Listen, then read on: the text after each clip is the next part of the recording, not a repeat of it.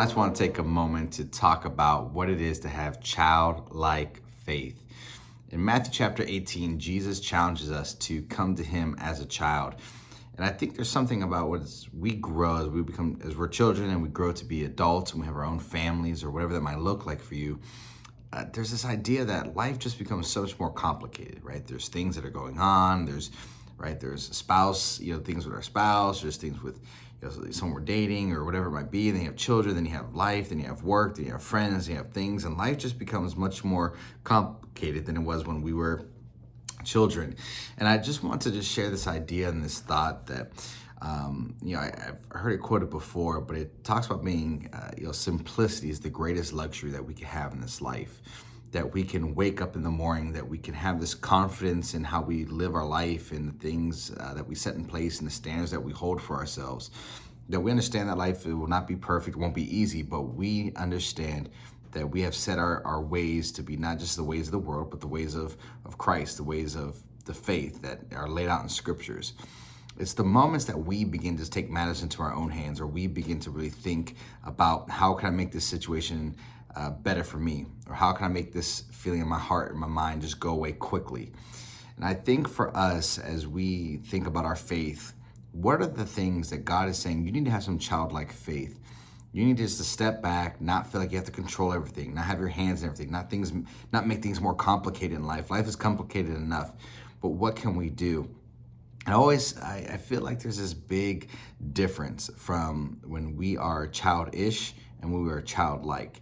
Now, it's always really interesting when you meet someone who's a grown adult and is acting childish, where nothing's their fault and they don't like to share and they don't like to admit they're wrong, but they just like to operate in that place.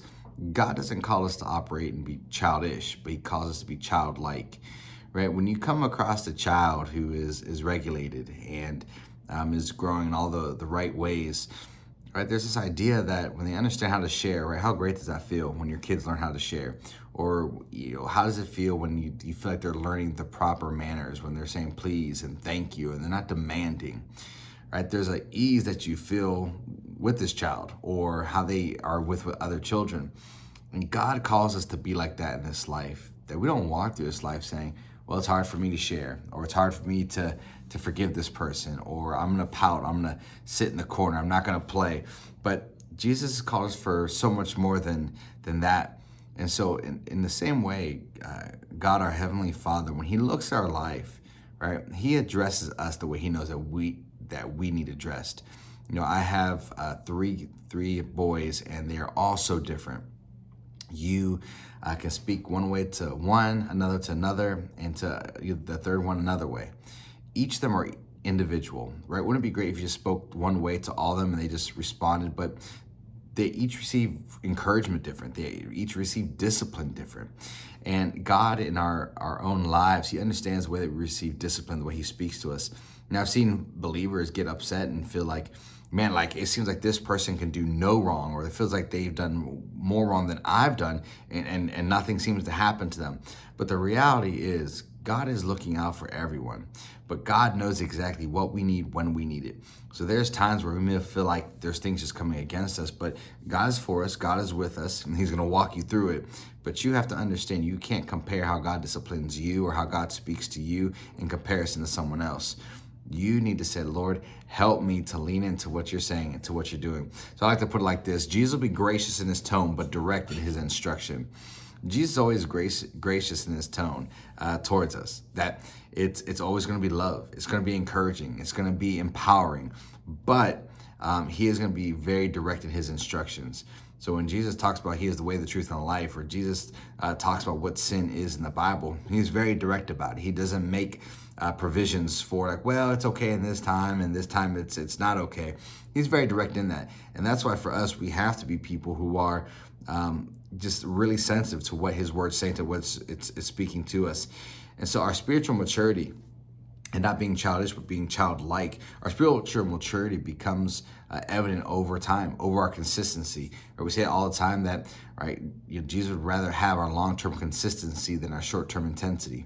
But it's not just about this idea of, can I just will God's approval in my life? There's nothing that we can do to gain his approval. There's nothing we can do to lose his approval, but it's if we choose to stay in that place. So, when I say there's nothing to stay in the place with him, so when I say there's nothing we can do to lose his approval, it's not saying, well, we can just do whatever we want, right? There's consequences for every decision we make.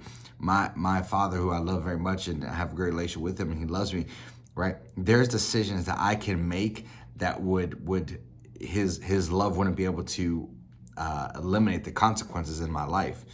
Every decision you make in this life, there's a consequence. There's good and bad. So even if you say, well, I thought there's nothing I can do to lose God's love. No, there's nothing. But there's consequences, decisions that you make to the things that are set in order in this world, in this universe, overall. And so you have to be mindful of that. So I encourage you to think about your life. What areas feels very complicated and just difficult? Ask yourself, how can I become more childlike? How can I pull back? How can I say, God, help me with this situation? In the same way a kid goes to their parent and says, hey, this toy isn't working or this isn't going right. Can you help me? God wants us to do that with him. You don't have to figure everything out, and you definitely don't have to act childish, but you have to be childlike in your faith journey. Hey, appreciate you all. Love you. I hope you have an amazing day.